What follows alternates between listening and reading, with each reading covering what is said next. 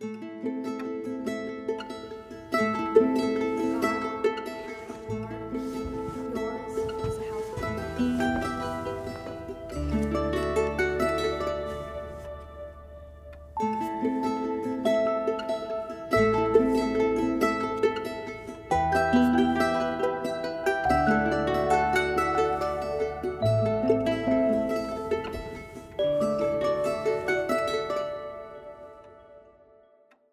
morning. Happy Sabbath. Welcome once again to our time together. To those of you who are in our area here in Southern California, as well as those of you who are sprinkled like that delicious sugar that we put on our Christmas cookies all around the world. We want to welcome you to this time together.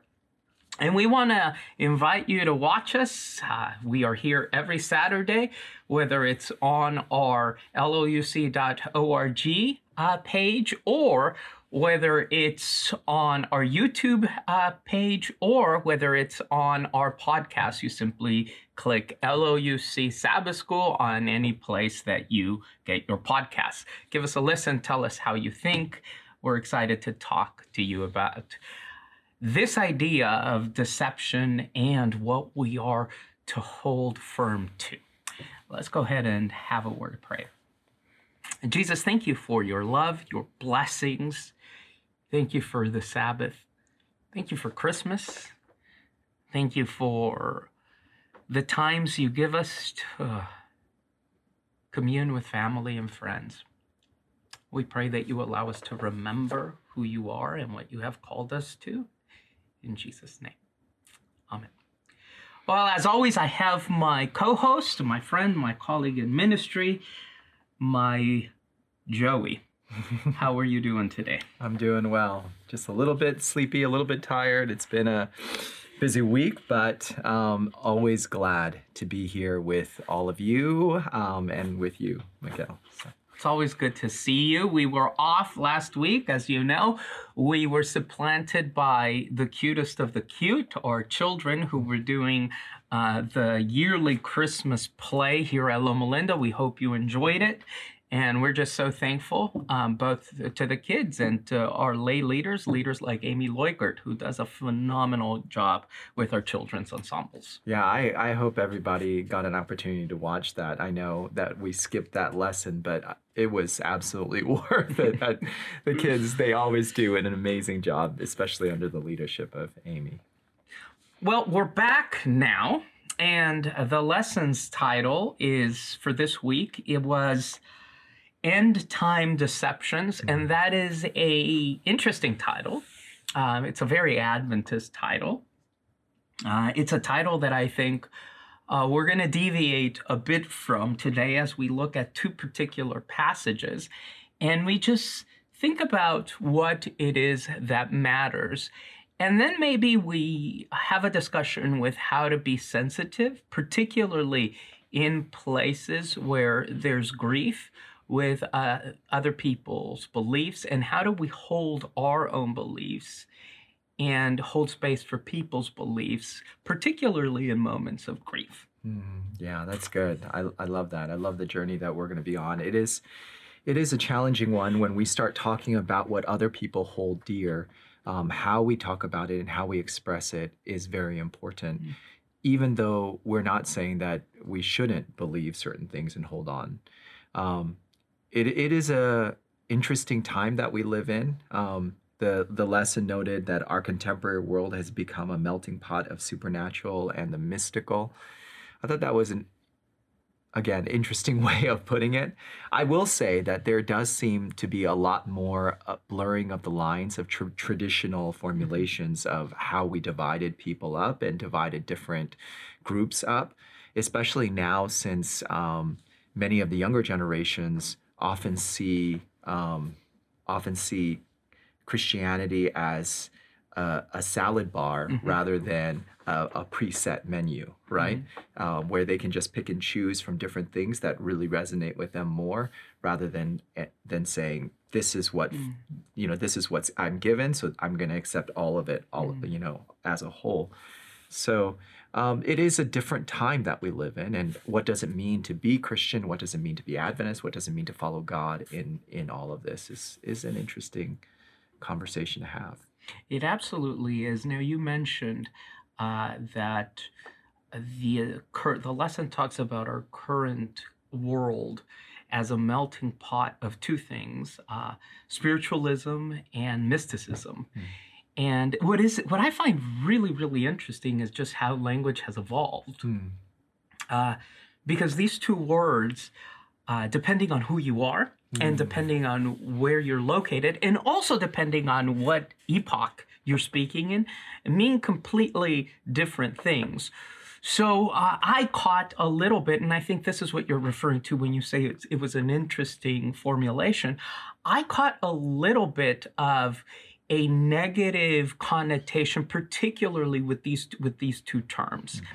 And I ought probably, and we ought probably to begin by just admitting that not only within Christendom at large, but also within Adventism, these two terms have not always had negative connotations, particularly when we're talking about mysticism. The important thing I think we need to realize and we need to recognize, and maybe it's the first step in establishing a conversation that is both respectful but also is clear about the things that we believe in, is to realize that language can be loaded, but because language is loaded, it also is neutral. And so instead of looking at terminology like spiritualism or mysticism with negative connotations, we probably ought to recognize that language by its nature is neutral. And so a lot of the weight that we place upon our language has to do with our experiences, our particular cultural context. The person that prepared the lesson is a rather brilliant scholar, Alberto Trim, from Brazil.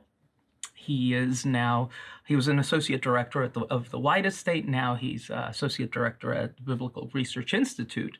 But we need to understand maybe that in South America, the term mysticism might mean something different than in Southern California to a younger millennial or Gen Zer. And so I think that ought to be a caveat before we jump into our conversation, that language itself is neutral. Yeah, that's a great point that you're making, that words are just containers that we infuse meaning to, and words mean different things to different people at different times. I mean, take the word gay, for example. 50, 60 years ago, the word gay meant something very different than it does now, right? So making sure that we understand that just by saying the word, in a different context, it could mean something very, very different to those people. And that's not to say that the meaning behind it is appropriate or inappropriate. It's just saying that the word itself may not mean what you think it means in a different context. Right. So a practical example with particularly the word mysticism is if you have connections, for example, with anyone in the Eastern tradition, the word mysticism has a completely different weight, and it is central to the way they live out their Christian faith. And it has nothing to do with practices that one would consider unorthodox or hetero-orthodox as it pertains to the broader umbrella of Christianity. We talk, for example, in the Eastern Church about Eastern monastic mysticism, and that simply means the art of practicing spiritual disciplines. So when we talk about this idea, for example, of prayer, they would use that as one of the terms that falls under this broader umbrella, which is mysticism. And so perhaps it ought to be reminded, as you're saying, that words are containers, and we ought to be very careful then when we use them, because they are a precise tool, particularly when we're trying to expand the tent and speak across denominations or across ideological or cultural contexts.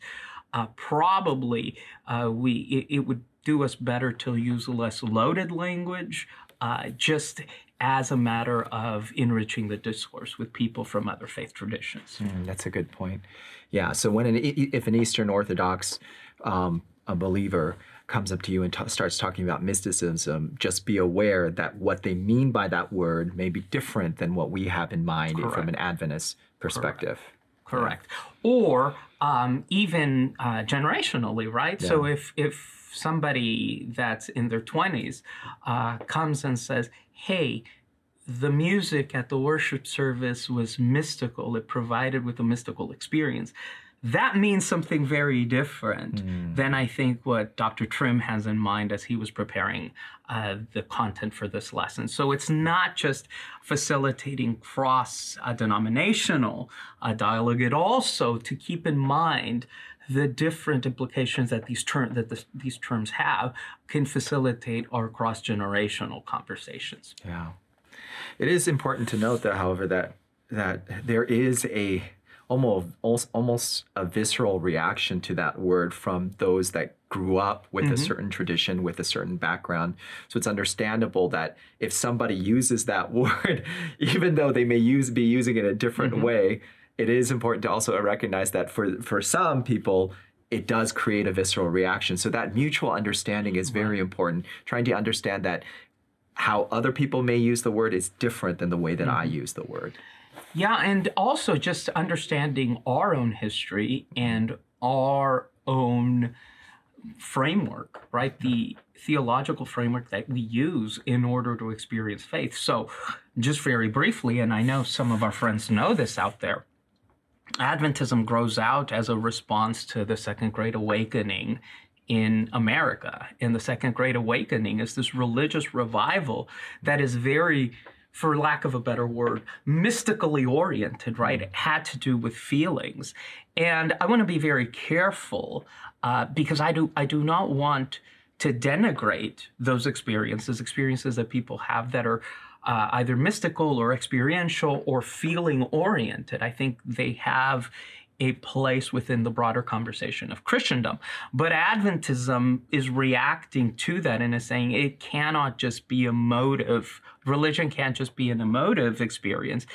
There is also some intellectual components to that. And so because that's the origin of Adventism and kind of the context in which Adventism was birthed, then we by nature are going to be suspicious.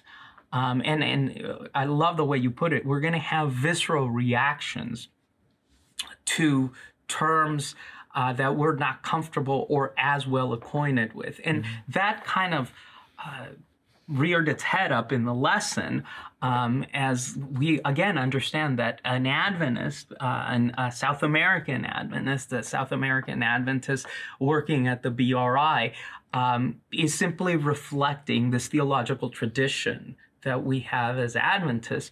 But that theological tradition isn't a monolith within Adventism or within Christendom. Yeah.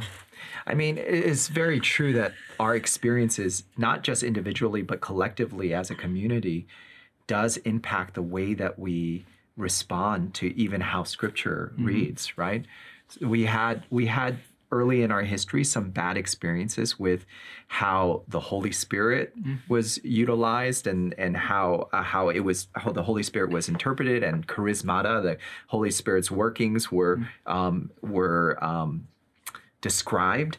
And so because of those things, for a long time, we in Adventists were very, very uncomfortable with anything to do with the Holy Spirit. So much so that it took years of us actually studying and saying, no, the Holy Spirit is fully a part of the Godhead, and the Holy Spirit really is the one, the member of the Godhead that we have been entrusted to now as followers of Christ here on earth.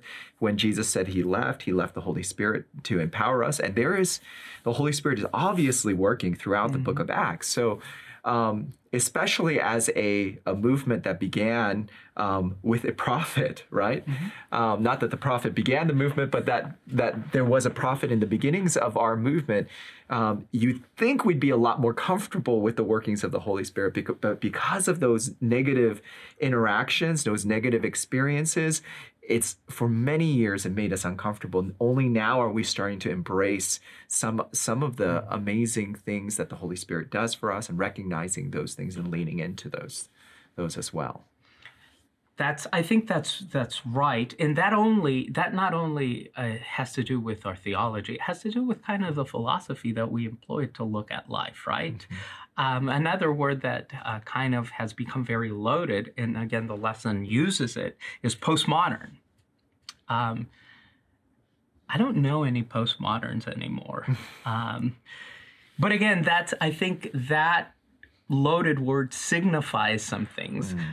Postmodernism as an intellectual movement, right, is a response to the brutality that is World War II, particularly in France. It's kind of the death of this idea that human beings, if left to their own devices, were going to usher in this era of peace and prosperity and joy. And to be frank, it seemed like it was working all the way up to modernity, and then the 20th century kind of threw all of that into an upheaval. And so the word postmodern was kind of this reaction to this ideology that said, we human beings ultimately have truth, and we can usher in, as we said, this era of peace and prosperity. So postmoderns then said, no, you can't. There is no such thing as ultimate truth. And then that gave rise to a whole lot of ideologies that spread probably from the 1950s to the 1980s.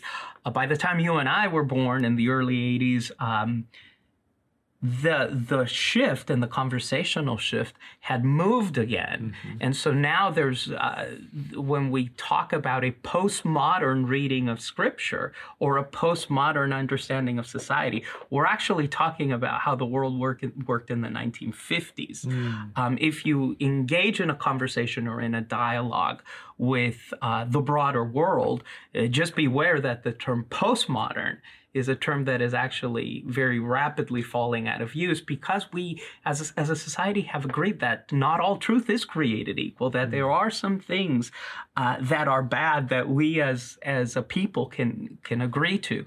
And so again, it's just important to note the arena that we're entering, particularly if we have in mind, as the lesson attempts to do, converse with people that have maybe a different worldview. Then we need to be a bit more aware of the language that is occurring in the marketplace of ideas. Yeah, they're not just words. These words carry meanings, and it's important to be aware that they have different meanings to different people. Yeah. So I immediately can hear you muttering and saying, oh no, and that's you at home. Oh no, this is just another highbrow intellectual conversation about things that really don't matter. No, what that was just a preamble to what we want to talk about, because I think one of the concerns is, okay, is there anywhere or is there any place where I can cement a firm foundation? Is there anything even in Scripture that I can point to and say, okay, this is something that is unchanging. This is something that I can have faith in. This is something that can propel me and that can serve kind of as a North Star to my conversations with people that have a zillion different ideas, that some of which might be rather odd to me. And the answer to that is yes, there is something. And I'm glad the lesson pointed us, or attempted to point us, in that direction. So let's go to the first text that we want to look at today, which is Matthew chapter 7. So as you know, Joey, Matthew 7 is kind of the closing moments, so the postscript, if you will, for Jesus' Sermon on the Mount. And it ends in this rather bold statement, right? Ask and seek and knock, this kind of interesting triune invitation that God gives us to establish a relationship with Him. Ask and it shall be given, seek and you shall find, knock and the door shall be open. And there is no ambiguity in those statements, which I think bear a conversation all in its own, right? What does it mean to ask and have this assurance that the requests that we make will be answered. Nonetheless, for the purposes of our conversation today, we'll just say that there's this triune invitation to live with God. And then Jesus, as does so many times throughout the Gospel of Matthew, seeks to separate people into two groups. He looks at prophets and he looks at disciples. And as an outgrowth of that, as he does so many times in Matthew, he then tells a story, a simple story out of everyday life that would have helped people to understand that. And so with that context to what we're going to read, let me just jump to verse 24. This is Matthew chapter 7.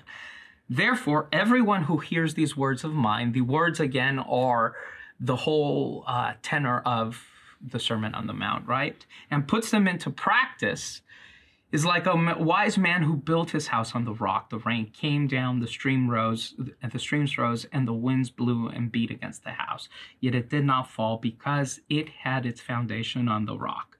But everyone who hears these words of mine and does not put them into practice is like a foolish man who built his house on sand. The rain came down, the stream rose, and the winds blew and beat against the house, and it fell with a great crash. So that's kind of the way Jesus ends. This is his offering appeal. This is his big call, if you will, for this sermon, this wonderful sermon that he gives. And what I find really interesting, Joey, is he doesn't finish with a call to orthodoxy. Notice that he doesn't say anyone who hears these words and understands them, anyone who hears these words and forms a doctrinal statement, anyone who hears these words and gets out a list of 5 or 28 beliefs, they will be like wise people. He said, instead of moving to theological orthodoxy, Jesus moves us to orthopraxy. And I find that really, really interesting because so often our conversations, particularly our conversations that deal with people that have different beliefs, tend to be about orthodoxy, right? Tend to be about theological beliefs. Here it seems like Jesus is saying, if you truly are firmly cemented on the rock, then the first step in your life as a follower of Christ is to concern yourself with right practice. Yeah, it's a great way of saying it, that Jesus is not so much concerned with orthodoxy as he is to orthopraxy. Jesus is saying that our beliefs should lead to a change in our behaviors, right?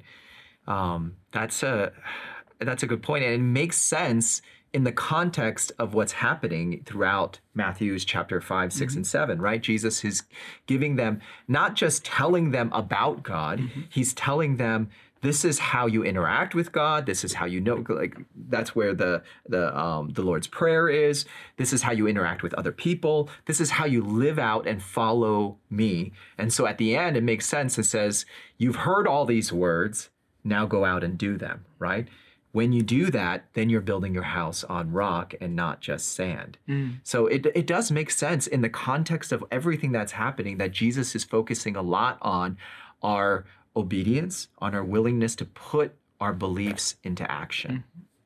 Yeah, and it's really interesting that throughout these 3 chapters, he begins with kind of these hyperbolic statements, right? Up with the law. I tell you, the law shall not pass away. And then he goes into kind of this interesting paradox, because he says, up with the law is fantastic, you have heard it said, but now I say unto you. And I think what he's trying to do is he's trying to say, look, the law is all fine and good. And by law, he means not an...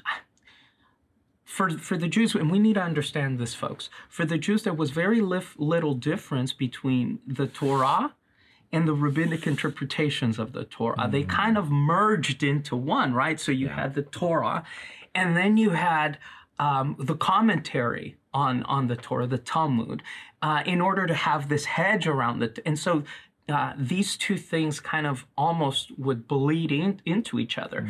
So it's almost as if Jesus is saying the Torah is great and your interpretations of the Torah are wonderful, but let me tell you something new.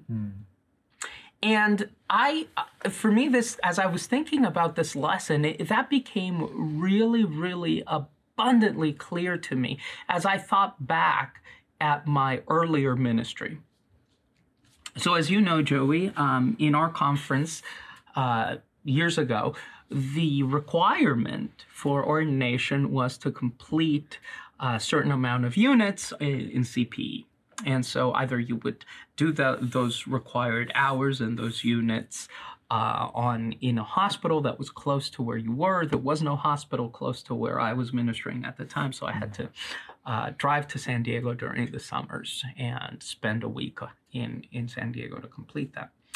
And I remember talking to a young man who was diagnosed with terminal cancer, and his father had a baby girl and his wife, and that really, there's some of these experiences that really connect with you, and they connect with you because you can identify with the person. And the closer you are with an age or gender or ethnicity with this person, the closer the story hits you.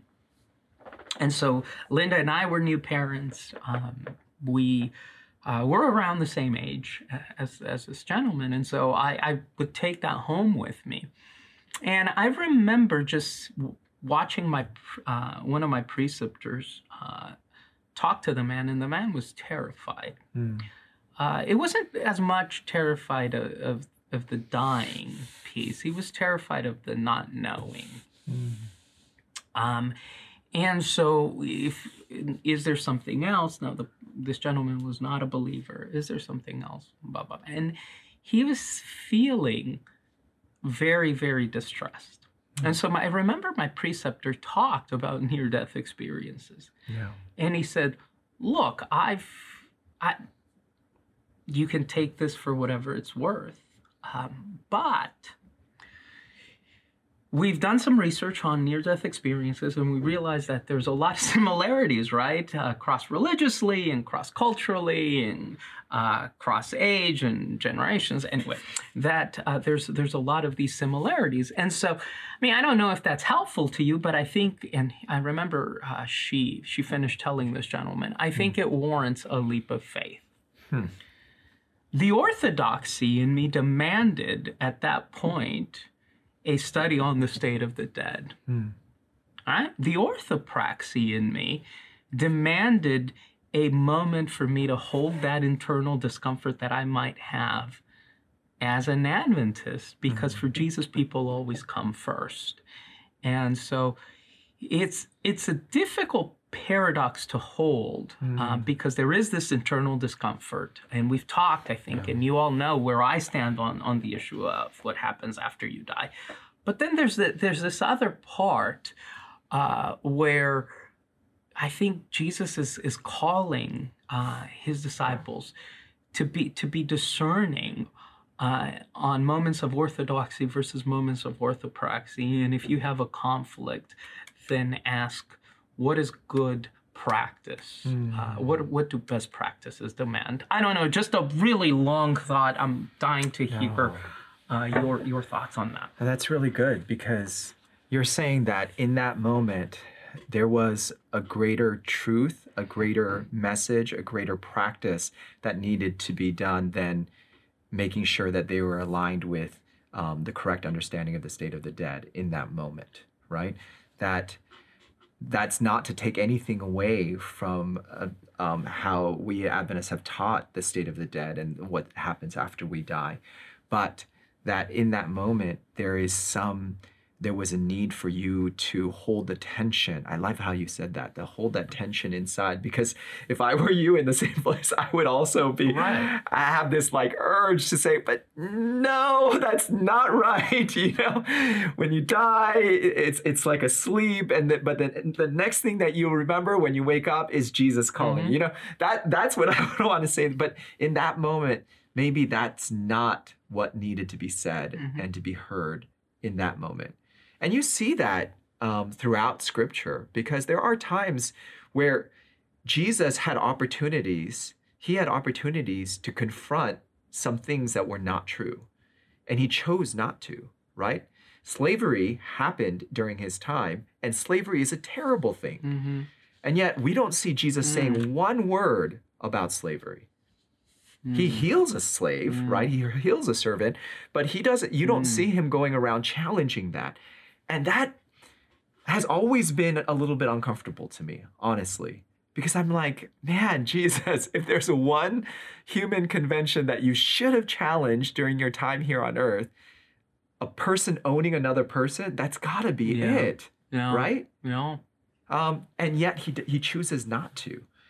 And so that shows me that at different times, there are different messages and different truths that need to be communicated. And not all truth is created equal for all times. And that discernment is so crucial. And I think at the heart of that discernment is what you said, that people came first for Jesus. What is best for this person in this moment? What is going to help them to experience the love of God and get closer to God? And when I say the love of God, of course, we're not just talking about like a touchy-feely, warm, everything goes type of love. Sometimes love has the iron of truth in it, right?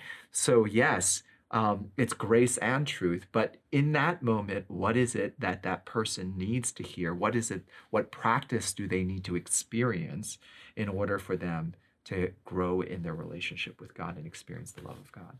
Because the truth of the matter is, whether it's near-death experiences or whether it's, I love the lesson talks about necromancy or worshiping or communing with our ancestors.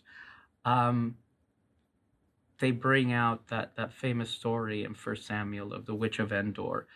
And I think the story, when understood outside of its context, can do some really, really serious damage. Because the story ultimately isn't about who was it that came out of the grave. The story is about Saul and how far Saul has fallen, right? Yeah. That's what the story is about. Yeah. And I think when we fail to realize that, we tend sometimes to be really callous. And I say that because near-death experiences, or the fact that you hear a mother who lost a child saying, hey, I saw him or her in a dream and she came to me. Most of the times, the driving force behind that isn't, oh, I want to enact this end-time deception. Most of the time, the reason why people have come up with these things, and again, I think you just said it, and we need to reiterate, and throughout our time together, I feel like we're going to have to do this several times, because we're not saying we believe in this stuff.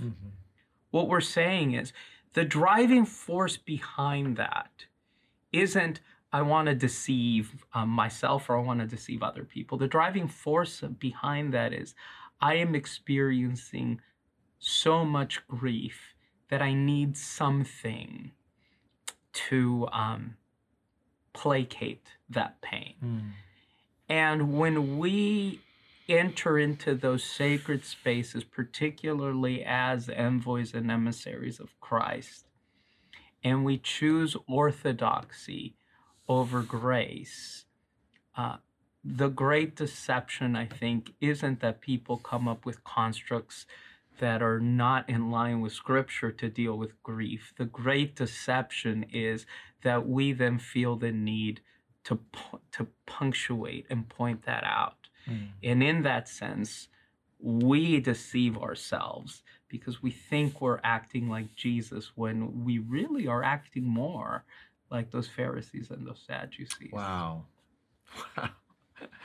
Yeah, because when we point that out, we really have to be honest and examine our motives, because a lot of times it's more about us than it is about the other person. And that's when we know it's very, very dangerous.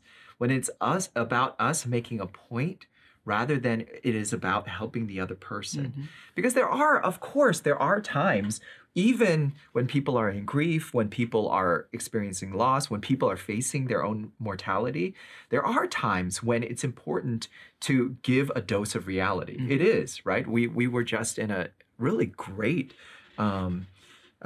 clergy appreciation lunch or breakfast, where a speaker who has a lot of experience in this area shared about the importance of how beliefs and even false beliefs can twist the dying experience, where people can sometimes feel like, because God can heal everything, I don't need to prepare for death, right?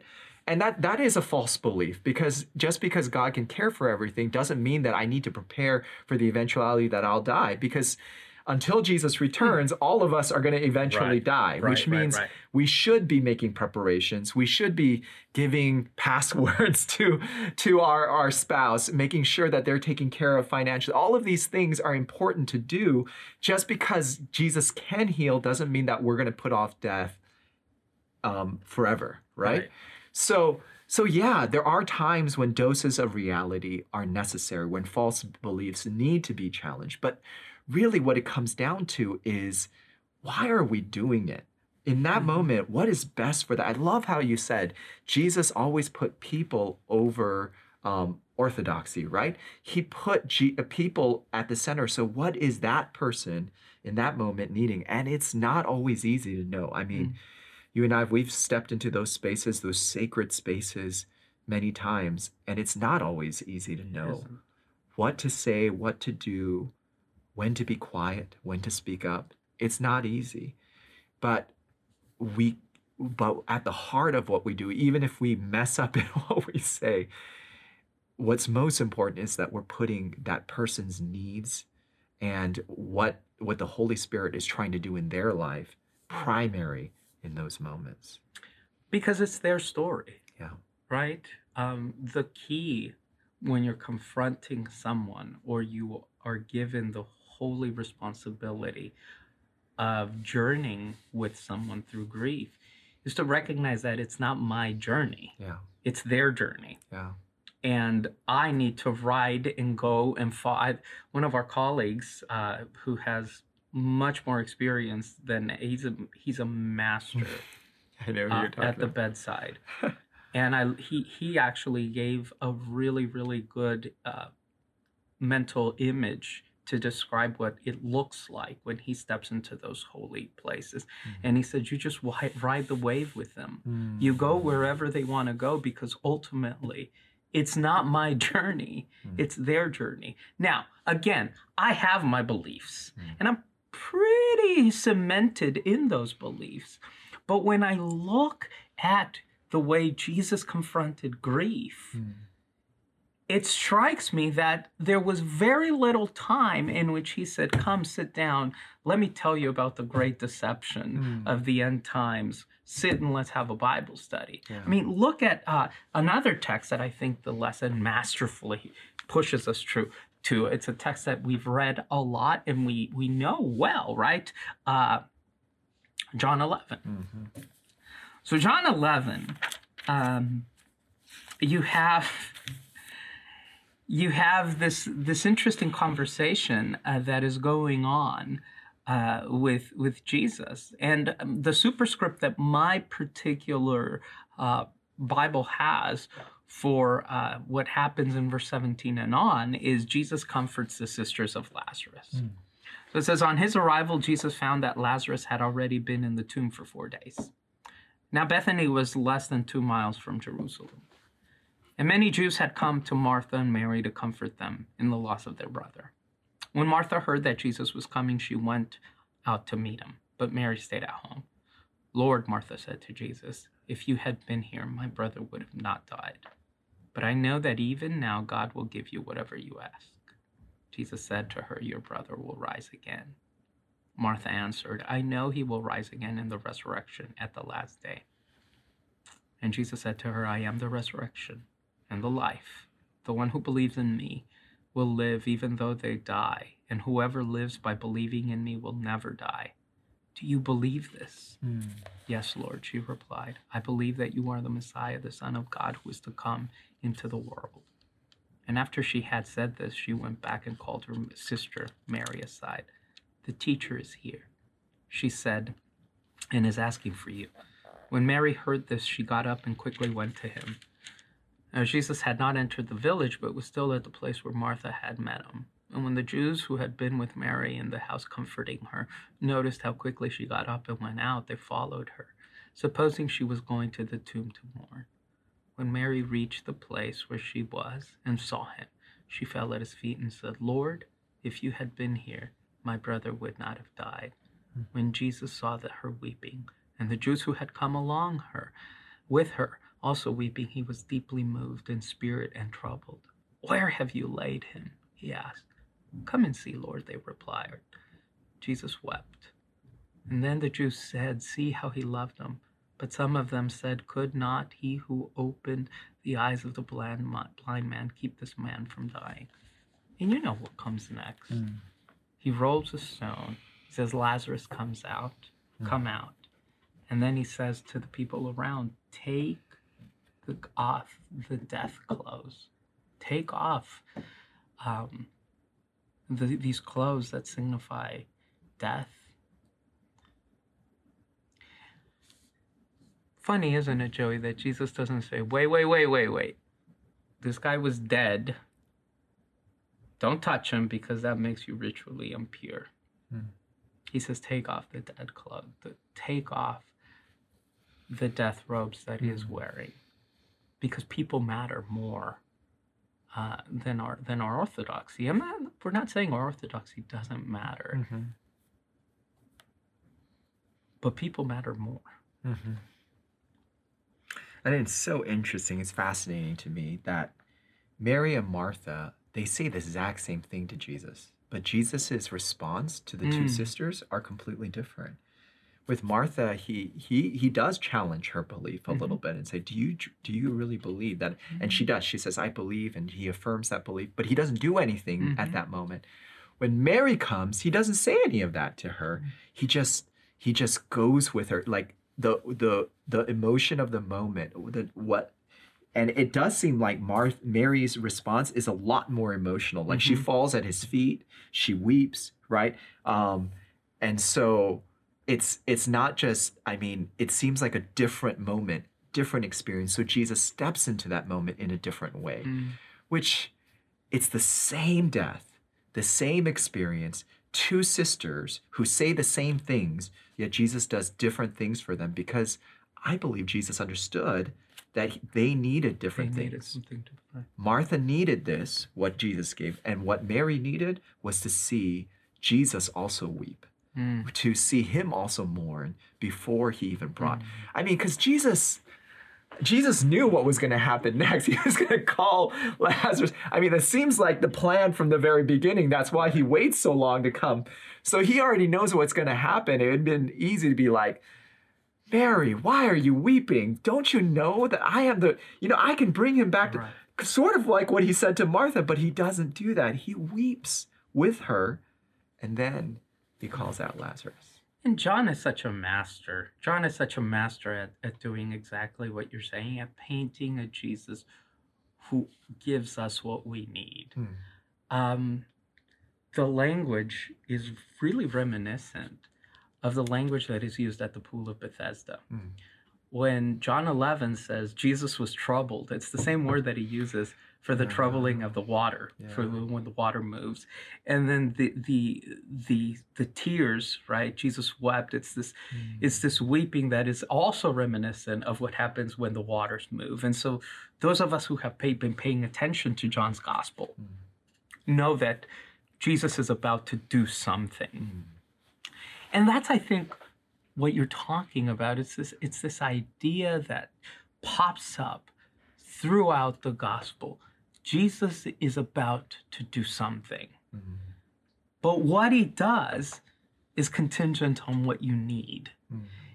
And that, I know that it sounds like we're speaking in postmodern language. But I want to take maybe the heat off that word a bit. I want to tone down the heat off that word, and I want you to consider, and by you I mean you friends watching us at home, what is more important? To believe in a God that gives you the list and says, here you go, this is all you need, this is true and it's immutable. Or to believe in a God that risks misunderstanding because he wants to be malleable enough to be and act in the ways that you need him to be and act. I'll take the second option. I don't know about you, Joey. It's so true. Sometimes too, from my personality and my viewpoint, to my frustration, God doesn't always make things perfectly clear. Mm-hmm. Like if God really, if right understanding and belief was the most important thing to God in everything, just being able to clearly understand everything and believe, if that was the most important thing to God, then God wouldn't give us this. Mm-hmm. He wouldn't give us a collection of stories and poetry and, prophecy. That's not what God, he'd give us a manual. He'd give us a textbook, right? On how the world and the universe operates. That's what he would have given us. But that's not what he gives us. He gives us a collection of stories. He gives us the experiences of people. And it's, and it makes sense when you see that framed in the words of Paul to Timothy, when he says in 2 Timothy chapters 3, verses 16 and 17, that all scripture is God-breathed and is suitable for training in righteousness, right? So the whole point of scripture is not really about making sure that we can understand everything perfectly clearly. Not to say that belief isn't important. Belief is absolutely important. There are how we believe and how we see God does frame the ways that we interpret the world and how we live our lives. Absolutely. But the whole goal behind the right belief is to have an experience where we live out righteousness in our lives, where righteousness begins to rule our hearts, where God transforms us in, dare I say, a mystical way, right? Not the mystical way that's sometimes used in other contexts, but in a way where God moves experientially within us and transforms our hearts. That is the goal of Scripture. That is the goal of the Word of God. That is the goal of what God has done in this world, which is why he gives us Scripture the way that it is. That is so rich. The fact that God speaks to us in stories. The fact that God continues to be caring and gentle enough with us, like you're mentioning. It's such a beautiful picture of God. Belief is important. I think the question then that we wrestle with is, what is it that we believe in? And I believe in a person. And I believe in grace. And I think because I believe in grace, I don't consider the prospect of coming back time after time until I get it right. Because I think grace is enough to cover me when I get it wrong. I believe in grace enough to tell me and to aid me in believing that my connection to the past, to those who we've lost, is but an instant. It's but a moment. Believe in grace enough to believe that Jesus will wipe away our tears and that we will see each other on the beautiful morning. But it's not because I poured over the text and then I got it right. It's because I believe in grace. And so I think what I would like before you give us a thought to hold us through this week and pray. If we are going to believe in anything, believe in Jesus and believe in grace. And maybe that's enough. Wow. Actually, that's a great place to end. Believe in Jesus because he is the foundation of our faith. I will say that passage we read in Matthew chapter 7, Jesus demonstrates an authority there that would have shocked his Jewish hearers. He claims the same authority as God, right? The way that he speaks there, where he puts himself as a judge and all of those things, for someone that a lot of people would have perceived as a human, as a rabbi, a teacher, to be saying the things that he said. And yet that's what he's saying. He's saying, this is my word. This is what's come from me. So what I say to you right now, it is the right way to interpret Scripture because it is my word. And ultimately, what God speaks into our lives is most important. Of course, Scripture is the word of God, but God also speaks to us in many different forms and many different ways. We need to keep listening to the word of God, keep listening to the Holy Spirit as we read Scripture, and allow that to form righteousness within us. Wow. Mull over that this week. Pray for us, Joey. Our good and gracious God, we want to thank you so much for being a God who is active in our lives. You didn't just create us and walk away. You didn't just come and rescue us and walk away. You didn't just give us Scripture and walk away. You continue to be active and present, working in our lives. And so we are so grateful to you, our God, Father, Son, and Holy Spirit. Help us to continue to listen to you and to follow you, to live out our beliefs in our lives. This is our prayer in Jesus' name. Amen.